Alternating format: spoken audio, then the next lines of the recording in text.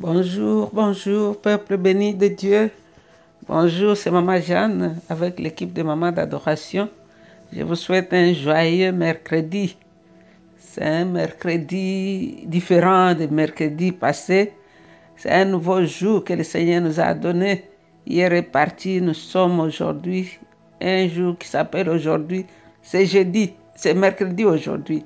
Alors le Seigneur nous a bénis, nous a réveillés, nous sommes en forme. Nous allons continuer la méditation de sa parole. Nous continuons dans le livre de Matthieu, chapitre 8. Aujourd'hui, nous allons lire à partir du verset 5 jusqu'au verset 13. Nous lisons la parole de Dieu dans la version Les Français courants. Jésus guérit les serviteurs d'un officier romain. On peut aussi voir l'histoire dans Luc 7, 1 à 10. Je vais lire. Au moment où Jésus entrait dans Capernaum, un capitaine romain s'approcha et lui demanda son aide en ces termes. « Maître, mon serviteur est couché à la maison et il est paralysé et souffre terriblement. » Jésus lui dit, « Je vais aller le guérir. » Mais le capitaine répondit, « Maître, je ne mérite pas que tu entres dans ma maison, mais donne seulement un ordre et mon serviteur sera guéri. Je suis moi-même sous l'autorité de mes supérieurs et j'ai des soldats sous mes ordres. J'ai dit à l'un, va, il va. J'ai dit à l'autre, viens, et il vient. Et j'ai dit à mon serviteur, fais ceci, et il le fait. Quand Jésus a entendu ces mots, il fut dans l'admiration et dit à ceux qui le suivaient, je vous le déclare, c'est la vérité. Je n'ai jamais trouvé une telle foi chez qui que ce soit en Israël. Je vous affirme que beaucoup viendront de loin, de l'Est, de l'Ouest, et prendront place à table dans le royaume des cieux avec Abraham, Isaac et Jacob. Mais ceux qui devaient appartenir au royaume seront jetés dehors, dans l'obscurité où ils pleureront et grinceront des dents. Puis Jésus dit au capitaine, va chez toi, ce que tu as écrit te sera accordé. Et le serviteur du capitaine fut guéri à ce moment même. Ça, c'est la parole de Dieu. Il fut guéri à ce moment même. Donc, nous allons voir qu'est-ce que le Saint-Esprit veut que nous puissions retenir dans cette histoire, dans ces miracles. Parce qu'ici, nous voyons qu'au moment où Jésus entrait à Capernaum, un capitaine romain, ou bien un centenier comme on l'appelait, parce qu'il avait 100 soldats sous lui, un capitaine romain qui avait la foi de ce capitaine romain nous introduit ici, ça nous montre le contraste avec le refus des Juifs de recevoir Jésus. C'est pour nous montrer que si Israël refuse de reconnaître son roi, les païens méprisés vont le recevoir. Le centenier était un officier romain qui était en charge de 100 personnes. Elle n'était pas loin de Capernaum, parce qu'on nous montre ici au moment où Jésus est entré. Donc il est venu chez Jésus pour chercher la guérison pour son serviteur qui souffrait terriblement. C'est ce que la Bible nous dit. Le serviteur était paralysé et le serviteur souffrait. Ce capitaine a demandé que Jésus aille guérir son travailleur. Il a démontré l'amour, il a démontré la compassion pour son serviteur. Dans Luc 7, 3 à 5, on nous explique un peu ce qui s'était passé ici. Si nous lisons de Luc chapitre 7, 3 à 10, on verra que le centurion, avant même de venir lui-même, il avait d'abord envoyé plusieurs anciens et juifs, des juifs. Il avait envoyé quelques juifs parce qu'un Romain ne pouvait pas approcher un juif. Donc, il avait d'abord fait la démarche en envoyant ces juifs qui sont allés dire à Jésus combien ce centurion ou ce centenier était un homme bien. Il lui a dit qu'il aime notre nation, Et il était un homme respectable. Et c'est lui qui a bâti notre synagogue. Donc, cet homme avait un bon cœur. C'est pourquoi nous le voyons même ici dans la démarche qu'il fait pour son serviteur. Il démontre cela qu'il aimait Dieu, le Dieu des Juifs, bien que lui était romain et que les Juifs étaient des esclaves à ce temps-là. Alors, qu'est-ce que le Saint-Esprit nous dit ici? Nous voyons dans les versets 7 à 9 que Jésus lui dit, je vais aller les guérir. Mais le capitaine répondit, Maître, je ne mérite pas. Qu'est-ce que cela nous montre? Parce que quand cet homme a dit aux anciens, aux Juifs, d'aller trouver Jésus, nous voyons que Jésus voulait aller. Jésus était accompagné des anciens, des amis du centurion. Donc Jésus voulait aller. Mais le centenier ou le capitaine démontra sa foi réelle, une foi profonde, et il dit, je ne suis pas digne pour que tu puisses entrer dans ma maison. Cela n'est pas nécessaire. Dis seulement une parole. Je connais l'autorité. Moi, je suis un commandant, un capitaine, je connais l'autorité. Et moi-même aussi, je reçois l'ordre de mes chefs. Donc, quand je donne l'ordre à mes serviteurs et mes commandements sont exécutés, combien plus tes paroles ont une puissance sur la maladie de mon serviteur. Donc, toi, si tu dis seulement une parole, la chose va se faire. C'est ce que le Seigneur nous demande. Très souvent, nous voyons les gens qui se bousculent même dans les églises, dans les conférences. Ils veulent qu'un tel me touche, l'autre me touche. Si nous pouvons avoir la foi de cet homme, il dit à Jésus, ce n'est pas nécessaire que tu viennes. Qui va refuser que Jésus vienne dans sa maison? Mais cet homme savait que la parole de Jésus même est puissante. Ce n'est pas le physique seulement. Donc ici, le centenier s'adressait à Jésus, tu n'as pas besoin de venir en personne chez moi. Je n'en suis pas digne, je suis un païen, je suis un pécheur. Il dit seulement un mot et mon serviteur sera guéri. Donc ici, le centenier reconnaît l'autorité de Jésus. Donc il savait de quoi il parlait. En faisant cela, il démontrait qu'il connaissait même très bien son travail. Parce qu'il n'ignorait pas que Jésus avait le pouvoir de guérir. Donc le verset 10 au verset 12, on nous dit ici dans le verset 10 que Jésus fut frappé par la foi de sa centenier. Le centenier était convaincu de la puissance de Jésus. Il lui restait à franchir un pas supplémentaire dans la foi et reconnaître en Jésus le Fils de Dieu, le Sauveur. À ce qu'il disait, dit seulement un mot. Donc il comprenait que Jésus pouvait guérir même si physiquement n'est pas là. Et qu'il pouvait le faire à distance. Jésus n'avait pas encore trouvé une telle foi en Israël, c'est ce qu'il dit. Jésus était étonné. Parce que Jésus, ici, on nous dit qu'il était étonné par la foi du païen. C'est une des fois que Jésus était étonné.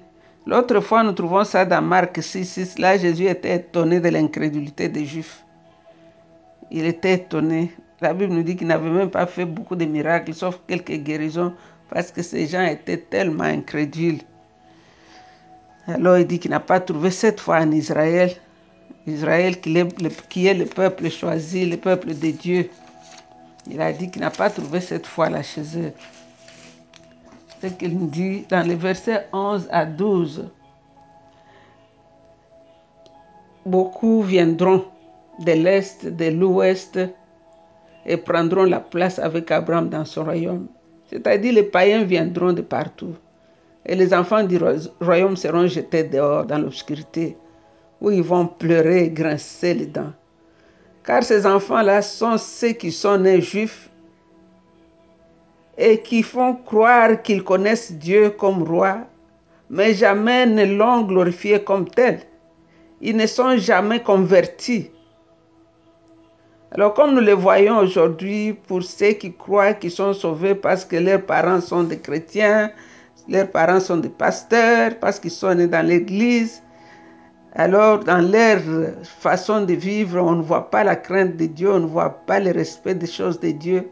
C'est ce qu'il dit ici, seront jetés dans le feu. Ils vont grincer les dents. Donc, souvent, les enfants de serviteurs de Dieu, beaucoup seront jetés dehors car ils ont méprisé et rejeté Christ. Tandis que ceux de jungle sauvages seront dans la gloire à cause de l'évangile qu'ils ont embrassé. C'est ce que nous vivons tous les jours ici. Les gens qui connaissent la parole, ils ont entendu parler de Jésus. Ils n'ont aucun respect pour Jésus. Ils aiment Jésus parfois par le matériel. Ils parlent de la parole de Dieu avec mépris. Mais les gens là qui n'ont jamais entendu parler de lui, dès que tu leur parles de Jésus, dès qu'un musulman a rencontré Jésus, dès que les gens que nous considérons mal connaître Christ les rencontrent, c'est avec beaucoup d'empressement et ils sont même pressés de parler partout de Jésus. Et c'est ce qu'il nous dit ici. Il dit aux enfants d'Israël que beaucoup seront jetés dehors, mais plusieurs viendront de l'Orient et de l'Occident, c'est-à-dire les gentils, les non-juifs, et ils seront accueillis dans le royaume des cieux.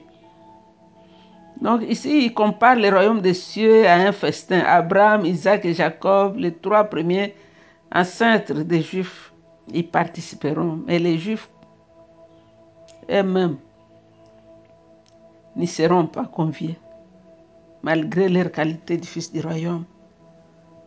Donc c'est une interpellation. Comment nous marchons avec Dieu? Comment nous considérons les choses de Dieu? Si nous méprisons les choses de Dieu, si nous suivons Dieu que par intérêt, nous risquons d'être surpris. Alors le verset 13 ici nous dit, puis Jésus dit au capitaine, va chez toi, ce que tu as cru te sera accordé. Et le serviteur du capitaine fut guéri à ce moment même. Donc va chez toi, ce que tu as cru te sera accordé. Ici nous voyons que la foi est récompensée. Cet homme a cru. Et Jésus lui dit, parce que tu as cru, ce que tu as cru te sera accordé. Donc la foi est récompensée selon la proportion de la confiance que nous avons dans le caractère de Dieu. Cet homme avait cru que Jésus est capable de guérir son serviteur à distance. Jésus a dit, parce que tu as cru cela te soit donné. Le serviteur du capitaine fut guéri à ce moment même. Donc même si le Seigneur était encore loin, même s'il n'était pas encore arrivé dans la maison de ces centeniers, Jésus a envoyé sa parole. C'est ce que la Bible nous dit, il a envoyé sa parole et la parole guérit. Donc il était loin. Donc nous pouvons voir ici l'image même de la présence de Dieu dans le ministère de guérison. La guérison de ceux qui sont mal jugés, qui ne sont pas privilégiés, les païens, qui sont dans la paralysie du péché, même si Jésus n'est pas physiquement présent. Mais si tu crois seulement, tu seras guéri. La parole que nous écoutons tous les jours, la parole que nous méditons nuit et jour, est-ce que vraiment nous la croyons? Est-ce que nous la prenons vraiment comme la parole de Dieu? Ou bien c'est une habitude de l'écouter, on l'écoute et puis on cherche à écouter une autre nouvelle. Et puis c'est un nouveau serviteur qui vient, on court là-bas, l'autre là qui sait bien parler, on court à gauche, à droite. Est-ce que nous croyons vraiment dans la parole de Dieu? Parce que ce qui fait la différence, ce n'est pas d'écouter la parole tous les jours, bien de mémoriser les versets bibliques. Ce qui fait, c'est de croire dans cette parole, de la mettre en pratique, de croire que c'est vraiment la parole de Dieu. C'est ce que le Seigneur avait dit à Josué. Tu sais, cette parole, Josué, médite la nuit et jour, et tu vas réussir dans tout ce que tu vas entreprendre. Tu vas avoir de bons succès. Donc, le fait de croire et de mettre en pratique nous donne le succès. C'est ce que nous voyons ici avec les centeniers. Il a eu le succès. Il a entendu parler de ce Jésus-là qui guérissait. Il a cru que lui aussi il pouvait avoir le miracle et que cet homme était puissant. Donc aujourd'hui, le Seigneur nous parle, toi et moi, d'augmenter un peu dans notre façon de croire dans la parole de Dieu, de croire que ce que Jésus a dit, il est capable de l'accomplir. Le Seigneur t'a donné une promesse, le Seigneur t'a parlé, il nous a laissé plein de promesses dans la Bible. Quand nous les lisons, est-ce que nous croyons que cela, c'est pour nous? Donc aujourd'hui, j'ai prié pour toi, j'ai prié pour moi, pour que nous puissions croire dans la parole de Dieu. C'est vrai, physiquement, Jésus n'est pas là pour nous toucher comme il avait touché les lépreux. Mais spirituellement, par son Esprit Saint, Jésus est présent. Il peut nous toucher comme il a touché ses serviteurs du capitaine à distance. Les serviteurs du capitaine n'avaient même pas vu Jésus. Il était paralysé, il était dans sa maison couché. On ne l'a pas touché. Mais son patron est allé prier. Et le résultat est que lui a été guéri de là où il était dans la maison. Père, nous te disons merci. Parce que toi, tu es le même hier, aujourd'hui, éternellement. Hier, tu nous as parlé de ce lépreux qui est venu se jeter à tes pieds. Tu l'as touché. Et un miracle a pris place. Aujourd'hui, Saint-Esprit, tu nous montres que Jésus était loin de la maison du capitaine. Mais la foi du capitaine qui a cru que Jésus était le Messie, que Jésus était le Tout-Puissant, qu'il avait la parole puissante qui pouvait traverser les frontières. Et cette parole est allée toucher son serviteur, couché, paralysé, et il a été instantanément guéri. Donne-nous de cette foi, Seigneur. Comme disait le père de cet enfant épileptique, viens au secours de notre foi. Nous voulons t'élever, toi le Dieu grand et fort. Nous voulons t'élever, toi qui ne mets pas dehors celui qui vient à toi, Seigneur. Nous venons vers toi comme ces capitaines. Ce matin, je viens avec mon frère, je viens avec ma soeur. Celui qui est malade, couché à l'hôpital, le Seigneur, qui croit qu'il est seul, il n'a personne pour intercéder pour lui. Comme ce capitaine a intercédé pour son serviteur, j'intercède pour celui-là même qui désespère. J'intercède pour celui qui croit que les murs sont autour de lui, qu'il n'y a plus de secours. Seigneur, parle seulement une parole et il sera délivré. Mon âme te bénit, toi le roi glorieux. Mon âme te bénit, toi le roi de Sion. Mon âme te bénit, toi le maître des temps et des circonstances. Mon âme te bénit, toi le Dieu qui ne change pas, mais les circonstances et les temps autour de toi changent. Tu es Dieu, l'unique dans ton genre, le maître des temps et des circonstances. Tu n'as pas changé, tu es le même. Tu as dit, je suis avec vous jusqu'à la fin des temps. Même si physiquement on ne peut pas te toucher comme ces lépreux, mais dans notre spirituel, Seigneur, nous croyons que tu es présent et nous croyons que ta parole, elle est oui, amen. Seigneur, nous nous approprions de toutes les promesses que tu nous as données. Oh, sois béni, mon maître et mon roi. Sois béni, mon sauveur et mon Dieu. Sois béni, le Dieu grand, le Dieu fort, le Dieu puissant, le Dieu immortel, le Dieu sage. Sois béni, toi, la lumière qui luit dans la nuit. Sois béni, toi, l'étoile qui sort de Jacob. Sois béni, toi, la Vierge d'Aaron, Jésus-Christ de Nazareth. Nous t'adorons, Seigneur, ce matin. Nous t'adorons, toi, l'incomparable. Nous t'adorons, toi, l'incontournable. Nous t'adorons, Seigneur. Tu es unique dans ton genre. Le ressuscité, le seul homme aux cicatrices au ciel qui a gardé les marques des cicatrices dans ses mains. Toi, notre grand frère, le premier-né de notre famille, nous nous prosternons devant toi ce matin et nous te croyons que ta parole est puissante, Seigneur, et qu'elle détruit les murs de l'ennemi.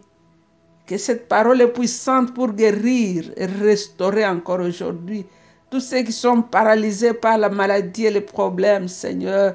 Je déclare ce matin qu'ils seront délivrés comme ces serviteurs du capitaine avaient été délivrés. Au nom de Jésus, nous disons Amen. Amen. C'est encore une fois votre servante, Maman Jeanne. Je vous aime très, très fort. Vous êtes bénis. Restez bénis. Bye bye.